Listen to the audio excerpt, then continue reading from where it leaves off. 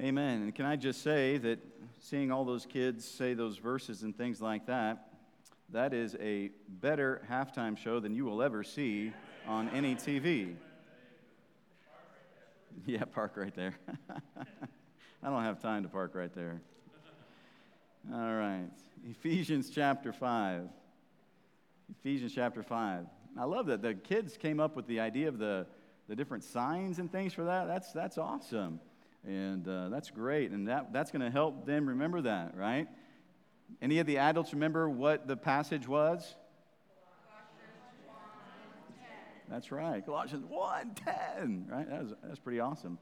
That was very, very good. All right, we're in the book of Ephesians tonight, the book of Ephesians. And we're continuing our study through Ephesians. And, of course, the whole topic idea here is on imitating the Lord in different areas of life. And one of the things that He desires for us to do is to walk in wisdom. And obviously, we need to walk in wisdom, being filled with the Spirit of God. And He speaks about that in verse number 18. Be not drunk with wine wherein is excess, but be filled with the Spirit. And then He continues on with that idea of being filled with the Spirit and what the evidence of that is, right? The evidence of being filled with the Spirit, speaking to yourselves in psalms and hymns and spiritual songs, singing and making melody in your heart to the Lord, giving thanks always in all things unto God in the Father, name of our Lord Jesus Christ, submitting yourselves one to another in the fear of God. And sometimes we think, well, that's where the evidence of the filling of the Holy Spirit stops, right? That's the evidence right there. And then, for whatever reason, Paul just moves on to another subject. Well, that's not what he's doing. Paul's just not moving on to another subject. He's still dealing with the same subject about being filled with the Spirit, right?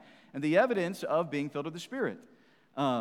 And so, yes, the evidence is in my personal life, speaking to yourselves in psalms and hymns, spiritual songs, singing, making melody in your heart to the Lord, giving thanks always for all things unto God and the Father, in the name of our Lord Jesus Christ, submitting yourselves one to another in the fear of God. So that's how the evidence of the filling of the Spirit is going to be evidenced in my personal life. But then he continues with the evidence of the filling of the Holy Spirit in the home, right? And so obviously our desire is that God's desire is that the home would be a Spirit-filled environment, right? And of course, we understand when we talk about the home, we're not talking about the building itself. Just like when we talk about the church, we're not talking about the building, we're talking about the people in it, right? And so we looked here at walking in wisdom in the home, and we saw a couple weeks ago that he begins with the wife, and he says that the wife is to walk in submission, verse number 22. Wives, submit yourselves unto your own husbands as unto the Lord. For the husband is the head of the wife, even as Christ is the head of the church. He is the Savior of the body. Therefore, as the church is subject unto Christ, so let the wives be to their own husbands in everything. And so a couple weeks ago, we looked at what God says to the wife in submission to the husband. And again, this word submission is not a bad word. You know, our world today has taken the word submission and turned it into something that is not good, right? But remember, the greatest example that we have of submission is the Lord Jesus Christ. He submitted himself to the Father. He submitted himself to the Father's will, okay? So whenever we find God telling us that we are to submit, whether it's in verse 21 to one another, or whether it's wives to their husbands, or whatever it might be, this is not a negative thing, right? We've got to deprogram the way the world has tried to program us, right? We've got to think, hey, this is not something bad. Don't let the world tell you, oh, if you believe that the wife is to submit to your husband, you're going back to archaic ancestry, you're going back way into the dark ages. You're taking women back thousands of years. No, this is biblical, right? We're talking about biblical submission, right? We're not talking about what people think today. We're talking about what the Bible says, okay? And again, we could go through this for quite some time, but tonight we're moving to the second aspect of this, and that is to the husband, right? So we're walking in wisdom in the home, but tonight we're dealing with the husband. And the Bible says in this area of walking in wisdom and being Spirit-filled that the husband is to walk in love, right? As the wife is to walk in submission, the husband is to walk in love. Now let's read what he says here in verse number 25.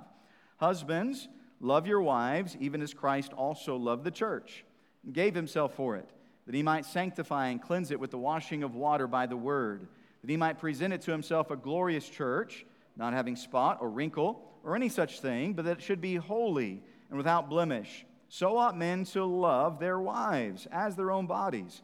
He that loveth his wife loveth himself. For no man yet ever hated his own flesh, but nourisheth and cherisheth it, even as the Lord the church. For we are members one of his body and of his flesh and of his bones. For this cause shall a man leave his father and mother, and shall be joined unto his wife, and they two shall be one flesh. This is a great mystery, but I speak concerning Christ and the church. Nevertheless, let every one of you in particular so love his wife, even as himself, and the wife see that she reverence her husband. Right? Now, when you read verses 25 down to verse number 33, you'll find that there's a word that just keeps popping up here, keeps popping up in regard to the husband and the wife. It says, husbands, love your wife. Husbands, love your wife. Husbands, love your wife. Husbands, love your wife. Husbands, love your wife. Husbands, love your wife. Right? It's over and over and over and over again. I find it amusing. The Lord had to tell the wife one time, submit to your husband. And how many times do you have to tell the husband, love your wife, love your wife, love your wife, love your wife, love your wife? I think maybe God's trying to tell us something here, right? I think many times, what's that? He knew it would be hard. Oh, whew. It's going to be hard in that home tonight. Woo! Brother, you want to come down to the front row?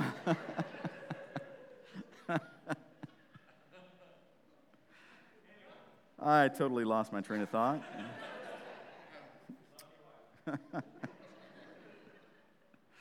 Yes, love your wife, brother.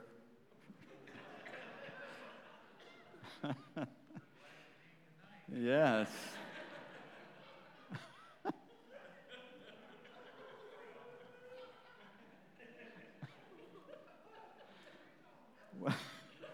How after that? How? Wow. I know some of you are watching live stream. This is what you miss when you're just on live stream. You miss all of this. I'm going to have to figure out where I was. So,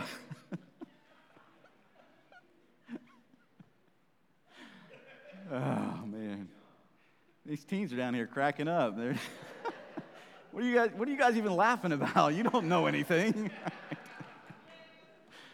Oh, my goodness. Wow.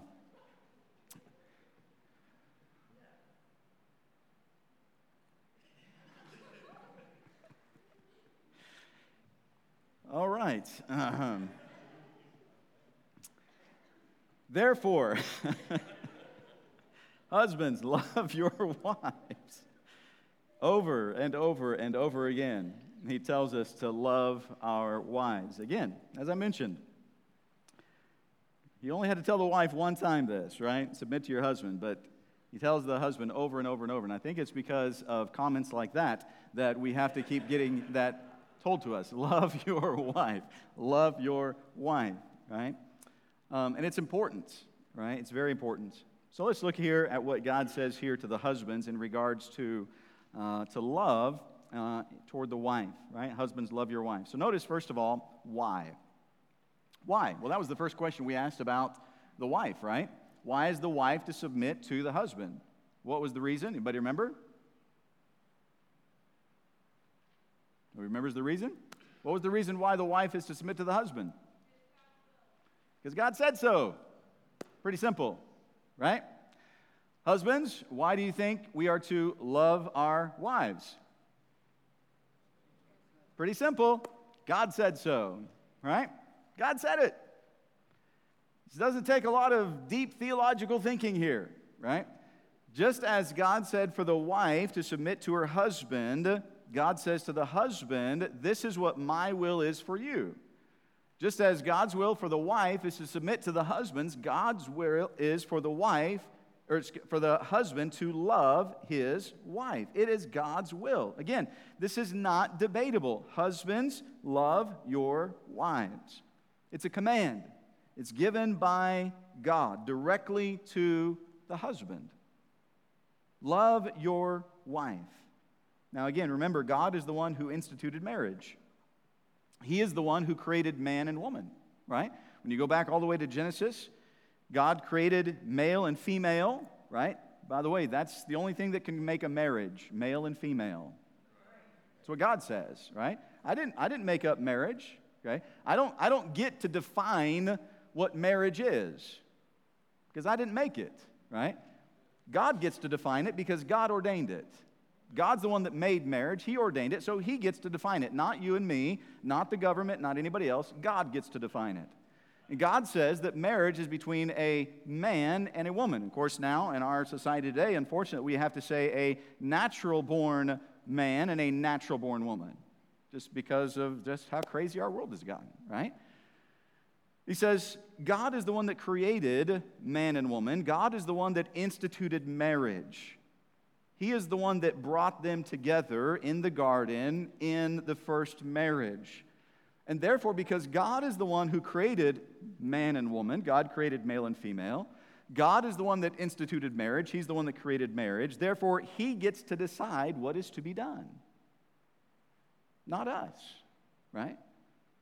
God is the one that gets to decide how the marriage order is supposed to be and what is to be done. And that's why God says to the wife, God's will for your life is to submit to the husband. God says to the husband, God's will for your life is to love your wife. That's what God's will is, right?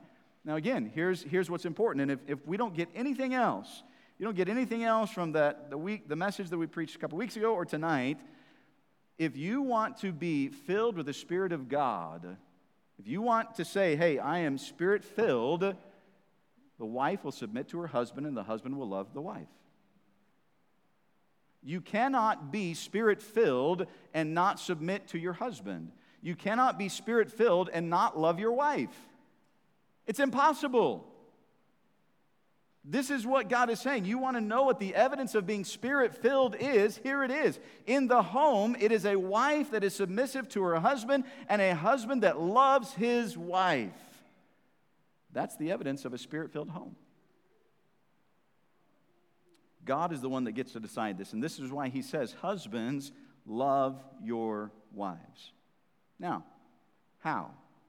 How is the husband to love his wife? Well, again, these are the same questions that we asked in the verses previous about the wife.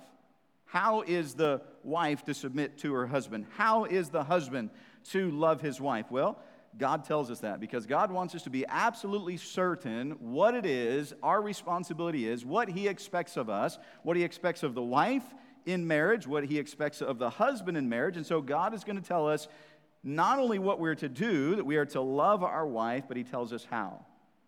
And He tells us how in several ways. Notice, first of all, He says, as Christ loved the church. Husbands, love your wives, even as Christ also loved the church and gave Himself for it. You want to know how God wants you as a husband to love your wife? He said, this is it. I want you to love your wife in the same way that Christ loved the church. The same way that Christ loved the church. Well, how did He do it? How did He love the church? Well, He tells us that too, right? And gave Himself for it. He gave Himself for the church. This is that agape love. This is God's love. This is, if we could say, this is the highest level of love possible. The highest level of love that God desires is the love that a husband has for his wife. The highest level. This is the love that a husband is to love his wife with. It is an unselfish, sacrificial love. He gave Himself for the church. And in the same way, Jesus tells us that we are to love our wives. When you think about an example of this, obviously we understand that Jesus Christ is the example, but I'm reminded back in Genesis chapter 29 when Jacob he leaves he leaves Isaac, and Esau's out to kill him, and he travels back to Haran, and he happens to come upon his uncle's place, and there he meets a beautiful young lady named Rachel, and he says, hey, this is the one that I want to marry. And he comes to Laban, and he says, hey, I want to marry Rachel here. And Laban says, hey, that's fine. I'll let you marry Rachel, but you're going to have to work for me for 7 years. At the end of the 7 years, he says, then I'll let you marry Rachel. And Jacob says, that's fine, man. I mean, she is amazing, and I love her, and I'll be willing to work 7 years to be able to marry her, right? And this is what the Bible says about Jacob. It says that Jacob served 7 years for Rachel, and this is what it says, and they seemed unto him but a few days. Now think about that. I don't know that I've ever thought 7 years to be a few days, right? But the Bible says Jacob said that the 7 years that he worked for Laban to be able to marry Rachel, he says it seemed unto him but a few days, and here's why. For the love he had to her. The love that Jacob had towards Rachel, those 7 years didn't seem like anything. It just went by like that. Because of the love that he had for her. By the way, I think this is what we find in 1 Corinthians chapter 13 and verse number 5 about charity, when it says, charity seeketh not her own, right? Charity, that love that God says we are to have, it's not about me. It's not about seeking my own. It's not about how I'm going to be able to benefit out of this and what I'm going to get out of it. It's about giving to the other. It's not about me. It's about her. It's not supposed to be about me. Do you understand that the church it's not really, understand what I'm saying here, the church is not about Jesus. The church is about us. That we are the church. And Jesus was willing to give himself for the church. He gave himself so that we could be part of the church. He gave himself so that we could be saved. Now, we understand that, man, yes, without Jesus Christ, we would not be able to have eternal life. But look, do you understand? Jesus doesn't need the church. Jesus doesn't need the church. We're the ones that need him, right? But yet he's the one that gave himself for us. And in the same manner, when you think about this, this is what he says, that he gave himself for the church. And in the same way that Christ showed his love to the church, the husband is to love his wife, to be sacrificial, to recognize that the marriage is not supposed to be about me. And again, this is where I think that when you look at the order, we would think, hey, the husband is the head of the home, and we understand that's the order that God has placed. But I think when you see how God speaks of marriage here, there is one person in the marriage that is to be cherished and is to be adored and is to be held in such love, and it's not us, guys. It's her. She's the one to be cherished. She's the one to be adored. She's the one to be loved. You see, it's not about us. It's about her. And this is what Jesus is telling us, that as he loved the church, so the husband is to love his wife. As Christ loved the church, that's how we are to love our wives. It's not about us, right? We think that, hey, everything has to revolve around us. We're the big cheese in the family, right? I mean, we're the head honcho. Everything should revolve around us. What I want, when I want it, how I want it. You know, this is when lunch should be. This is when supper should be. This is how everything. I want to go on vacation. This is where I want to go, and this is what I want to do. I mean, after all, I'm the one that provides for this family, and I do this, and I do that, and you know, wait a minute. It's not supposed to be about you. It's not supposed to be about you. It's supposed to be about her. Where's her voice in any of this? Well, but you don't understand, preacher. God says she's supposed to submit to me. Yeah, I understand that. I talked about that. She is to submit to you. But you're supposed to love her as Christ loved the church. That means she ought to be able to have a voice. That means she ought to be able to say, hey, you know what? It really doesn't work well with the kids and with the job and things like this to have supper at 6 o'clock. It really would work better to have supper at 7 o'clock. And you know what the husband ought to say? Hey, if that's what works best for you, babe, I'm okay with that. But instead, many times as the husbands, we get this idea that, hey, it's got to be our way. Nobody else has a say in it. That's not the way that Christ said that he loved the church. He gave himself for it. He was willing to sacrifice for it. Husbands, love your wives as Christ also loved the church and gave himself for it. Notice in verse number 26, that he might sanctify and cleanse it with the washing of water by the word, that he might present it to himself a glorious church, not having spot or wrinkle or any such thing, that it should be holy and without blemish. You see, not only are we to love our wife as Christ loved the church, but we're also to love our wife because he wants a church that is set apart. You understand what he's saying? Again, he's bringing this correlation between the church and marriage here. And he's just talked about husbands loving your wives as Christ loved the church and gave himself for it, that he, Jesus Christ, might sanctify who? The church. And cleanse it with the washing of water by the word, that he, Christ, might present it, the church, to himself a glorious church, not having spot or wrinkle or any such thing, but that it should be holy and without blemish.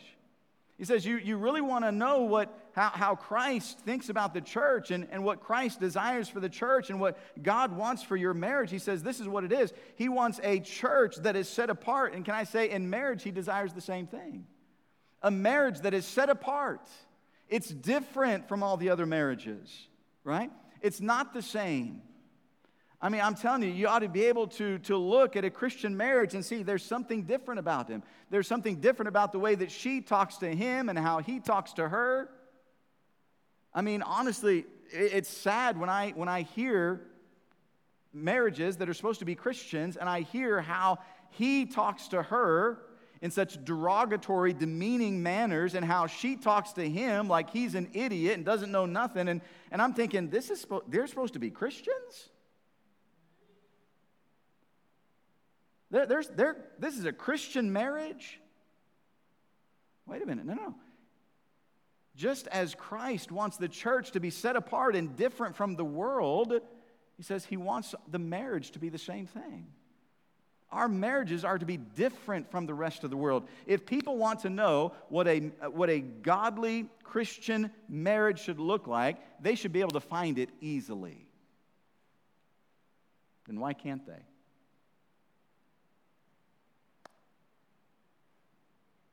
Why can't they? Because we're not doing what we're supposed to be doing. Husbands, we're not loving our wives the way that Christ loved the church. Wives aren't submitting to the husbands the way that Christ tells us to, as unto the Lord. And so what's happening is the Christian marriages look like just everybody else's marriage. There's no difference. Listen, the way that the world sees your marriage and how you portray it in your actions and in your voice and how you speak to one another, they ought to be able to say there's something different there. Your children. And you say, well, we talk one way when we're out, but when we get back in, I'll let him know what he did wrong, or I'll tell her what. No, wait a minute, hold on. Aren't your children still there watching and observing? Does it only apply when you're outside of the home? Is that how Jesus said, husbands, love your wives only when you're outside of the home, but inside the home, you don't really have to do it that way? No, this is a permanent thing. It's a permanent thing. So why do we make an exception when we're outside, we'll do it one way, when we're inside, we'll do it a different way? It's not the way God wants it to be. That's like a Christian saying, well, when I'm in church, I'll live one way, but when I get outside of church, I'll live a different way. And we would say, well, wait a minute, that's not the way a Christian is supposed to live, right? A Christian is supposed to live the same Monday, Tuesday, and Wednesday, and Thursday, and Friday, and Saturday, Sunday. supposed to live the same way. Does God not want the same thing in the marriage? No matter where we are, no matter what day it is, it ought to be the same. Husbands are to love their wife. The wife is to submit to the husband. He wants the church to be set apart. He wants the same thing in marriage. The husband is set apart for the wife set apart for the husband. Again, as we follow God's plan for marriage, it sets these Christian marriages apart from the world. He says that he might sanctify. That's set apart. And then he says, and cleanse it with the washing of water by the word. He wants a clean church. He wants a clean church. By the way, he wants the same thing in marriage. He wants a clean marriage, right? As the husband loves his wife, what's it going to do? It's going to help her draw closer to the Lord. Now, why do you think that he says that the church, again, that he might sanctify and cleanse it, that's the church. Why do you think that the church might need some cleansing? Why do you think the church, again, who's the church? Believers, right? So if believers were saved, right, you can't be part of the church if you're not saved. You can't be a child of God if you're not saved. So if we're part of the body of Christ, we're part of the church, then why does he say that it needs to be cleansed? I mean, haven't our sins already been forgiven? Are we already saved? So what is this cleansing that he's talking about, right? He says that he might cleanse it with the washing of water by the word. Why do we need this cleansing here? Because we live in a wicked world, don't we? We live in a godless, wicked world. And whenever we are out in the world, whether that would be at our job or in the neighborhood or at the grocery store, or even in our home, right?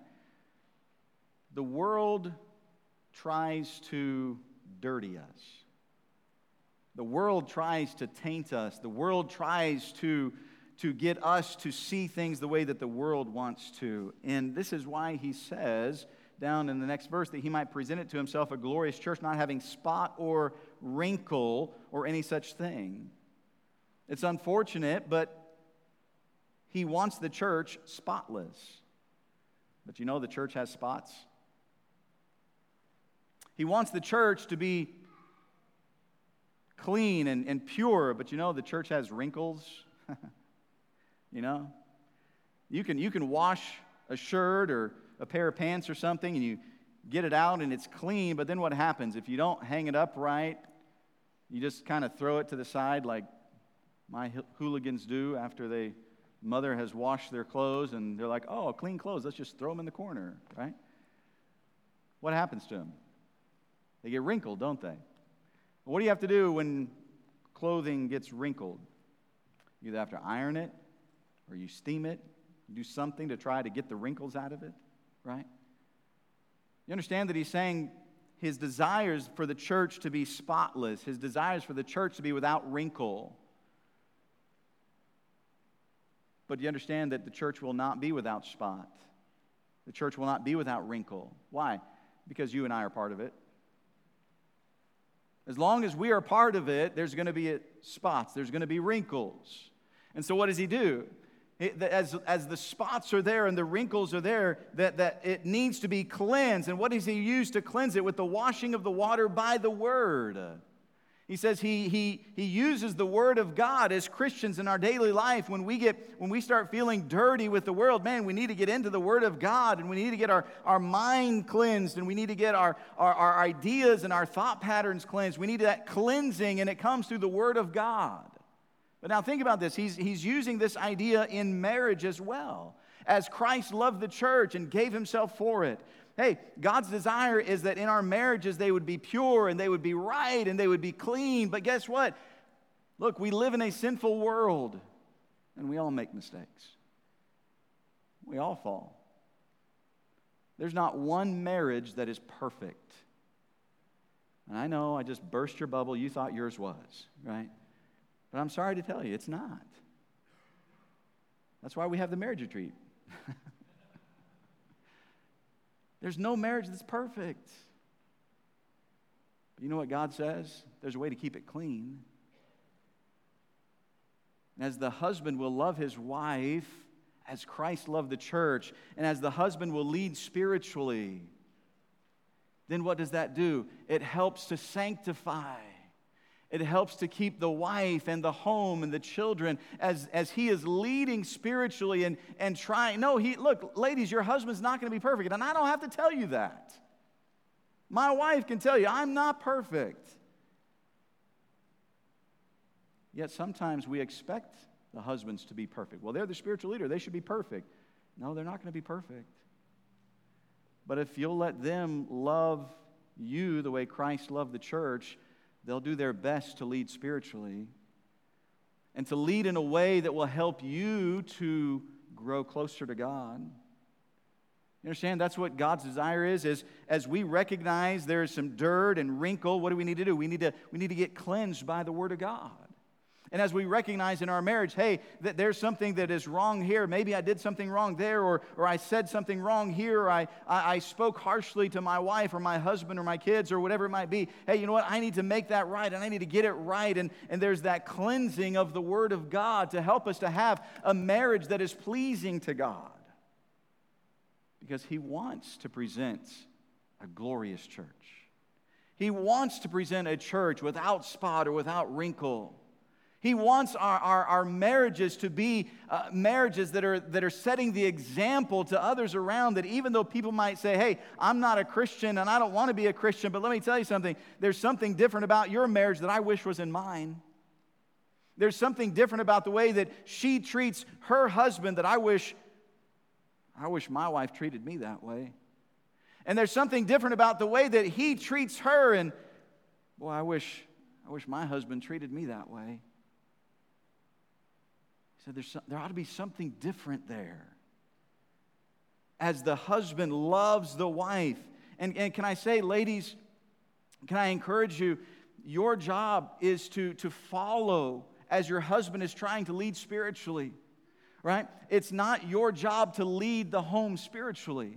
That's the husband's job. That's the job that God has given to the husband. And I know sometimes ladies say, well, my husband's not doing it. Well, don't take the job from him. If you take the job from him, he will never do it. Never do it. If you just step in and say, well, he's not doing it, so I'm going to, then he'll never do it. You say, well, what do I need to do then? You need to submit to your husband. You need to encourage him. Not nag him, but encourage him. You need to help him to be the spiritual leader that God wants him to be. And as he is drawing closer to God, that's going to help you to draw closer to God. It's going to help your family to draw closer to God. And this is why he says that the husband is to love the wife as Christ loved the church. Guys, can I tell you, if you're married here tonight, you've got to take your responsibility and lead your home the way that God says to lead it. You are the spiritual leader in your home. You say, well, I don't know if I want to be. You don't get a choice in this. You don't get a choice. This is what God has said. You are to be the spiritual leader in your home. So guys, take the responsibility that God has given you seriously. You say, well, I just feel like my wife is more spiritual than I am. Join the crowd. You want to talk about who's more spiritual in my family? I guarantee it. 10 out of 10, her. There's no doubt about it. But can I tell you something? She doesn't try to lead spiritually. She lets me stumble and make mistakes and fall and prays for me and encourages me and helps me to be the husband that God wants me to be. Because by doing that, then I'm able to help her to be what God wants her to be in our marriage. We've got this idea, well, if they're not going to do it, then I'll just take charge. No. That's not the way God designed it to be. And ladies, if your husband maybe new in the faith or maybe is not taking that job, hey, you need to sit down and encourage them and say, hey, I'm not going to lead spiritually. This is your job. I can encourage you, but this is your job, and I want you to take God's job seriously. I want you to lead it. And watch as God works in his life so that he can love you the way that Christ loved the church. But ladies, don't forget to submit to your husband as unto the Lord. To submit to him. He wants that clean church. Can I say this in thinking about this here in this passage? He says that he might present it to himself a glorious church, not having spot or wrinkle or any such thing, but that it should be holy and without blemish. Now, I say this carefully because the world has taken this idea of love and true love and all this kind of stuff, and they've just totally misrepresented it. But can I say this tonight? True love will always want what's best for the other. It always wants what's best for the other. And if you truly love your wife, men, you will, as you love her the way that you should, it will actually enrich the other person. You see, selfishness is just the opposite. Selfishness takes. Love gives and enriches. As you love your wife the way that Christ said to love the church, it will enrich her. It will help her to grow. We have this idea that love is all about me, and if I don't get everything that I want, then they must not love me. No, that's not what love is. Love is about what is best for the other. Do we love our wives the way that Christ says that we are to love them? If not, then we're not being the spiritual leader that God wants us to be.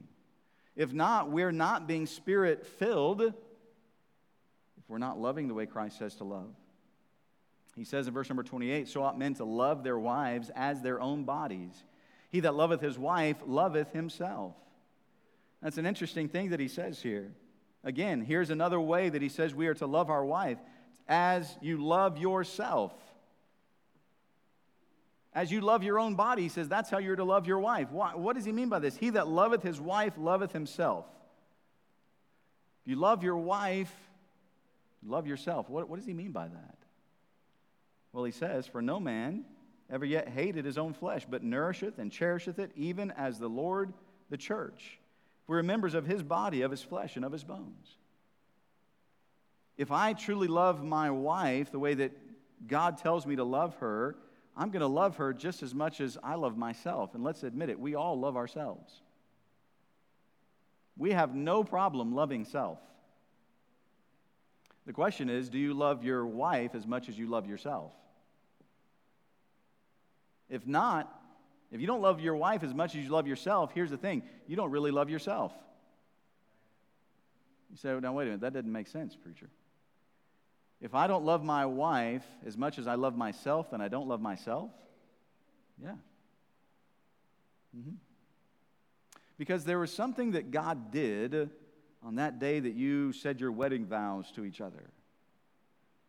On that day that you said I do, or whatever words you said, on that day that you were united in marriage, God did something. He took two people and made them one.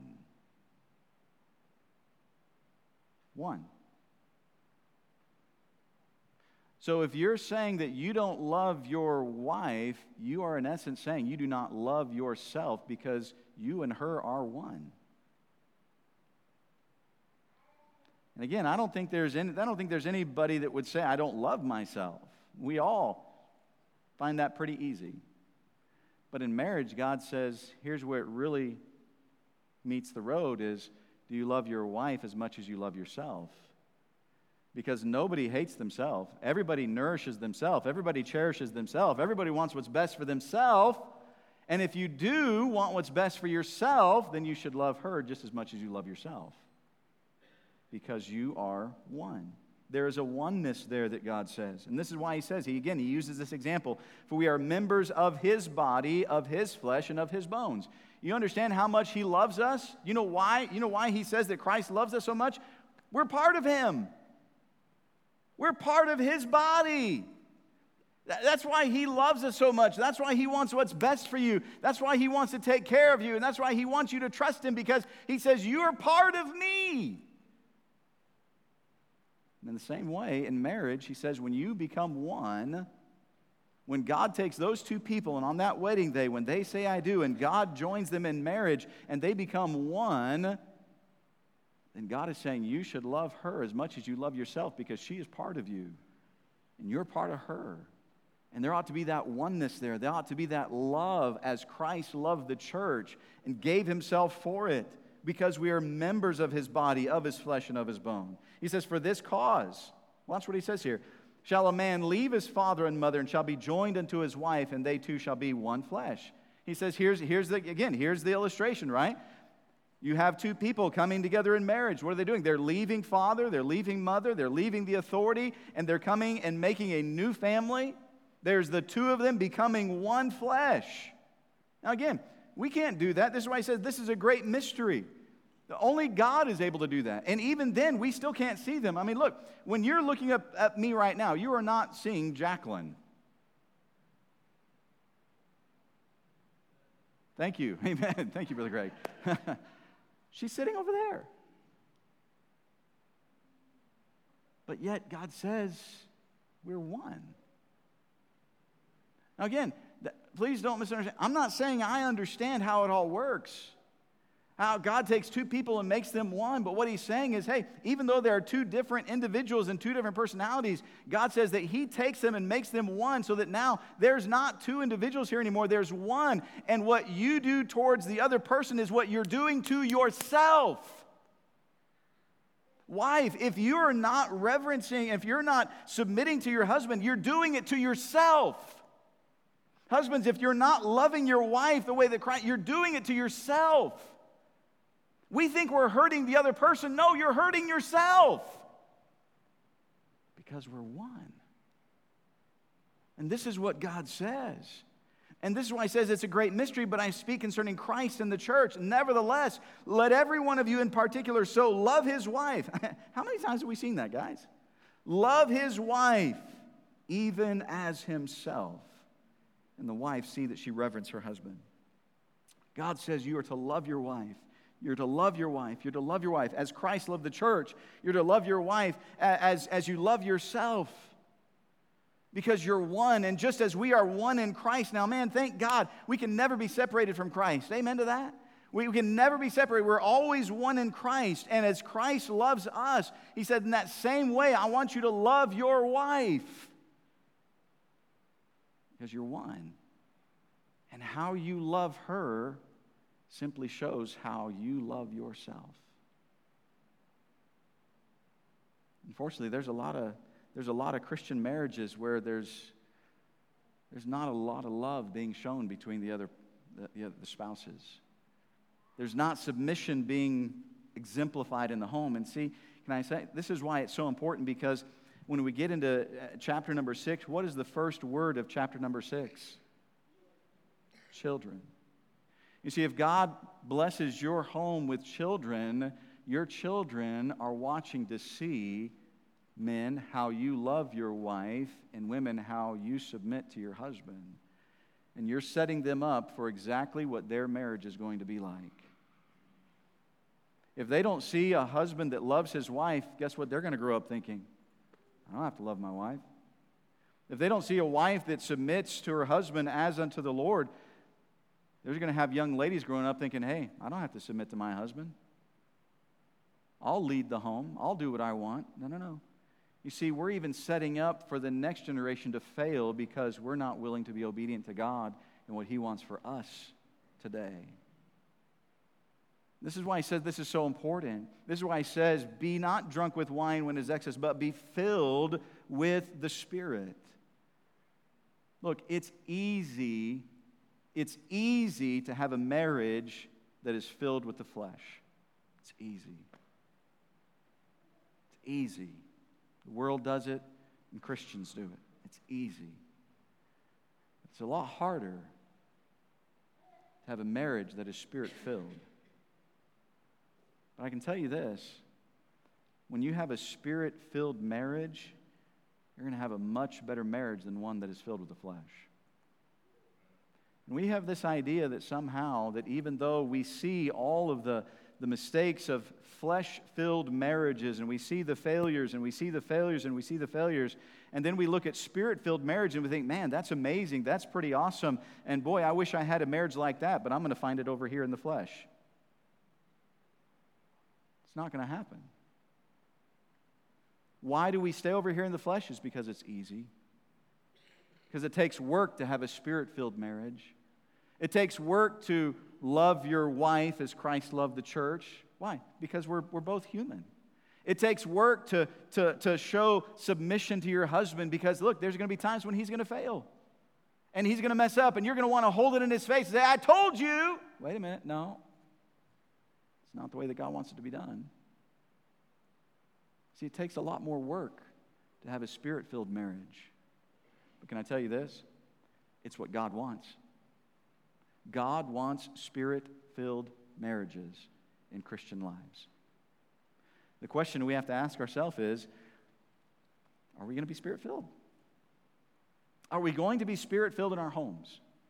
Husbands, wives, are we going to be spirit-filled? Now, we'll talk about the kids next week and things, but that's not who's setting the standard in the home. Who's setting the standard in the home is the husband and the wife. What is that picture showing? Does it show a picture of Christ and how he loves the church and gave himself for it?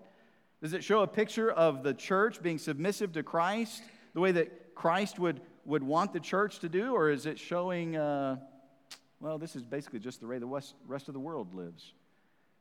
Marriage is just the same way that the rest of the world does. Hope it works out. If it doesn't, it's probably their fault. It's not mine. I did my best. No. Why do we want to flip a coin and hope that it works out? God said, you want to know how it's going to work out? It's right here. You want to have a successful marriage? Here it is. Have a spirit-filled marriage. Wives, submit to your husbands as unto the Lord. Husbands, love your wives as Christ loved the church. He's given us all that we need. The question is, are we going to be obedient to it? Are we going to follow it? Father, I pray you to help us. Lord, it's so important in the world in which we live today to have marriages that are spirit-filled. Lord, not just for the world to see, but Lord, even in our churches. Our churches are filled with fleshly marriages. Husbands that do not love their wives as Christ loved the church. Wives that do not submit to their husbands as unto the Lord. And then we wonder why we have so many problems in our marriages. Father, I pray you to help us. Lord, the husbands and wives that we have in this building tonight, those watching via live stream, you would truly have a desire in our hearts that we would have spirit-filled marriages. Lord, it takes work, and that's why it takes being spirit-filled. We want to act in our flesh, and we just want to do what we want, but we can't. We need to yield to the Spirit of God. So, Father, I pray that you'd help us. Lord, husbands, to take the spiritual leadership that we need to take. Wives, to submit to the husbands in leading the home. Still being able to have a voice, but yielding to the husband as he leads. Not holding things over our heads when we make mistakes. Lord, we're all going to make mistakes. Lord, may we follow your example. Love our wives as Christ loved the church. To submit to the husband as unto the Lord, just as we would submit to you, God. We would submit to our husbands. Lord, would you help us in this? These young people in this building and in this church, Lord, they need examples of godly marriages. And not just one or two, they need examples of a church full of godly marriages. Lord, help us in this. With our heads bowed and our eyes closed, we'll just stand quietly tonight. The piano's just going to play softly.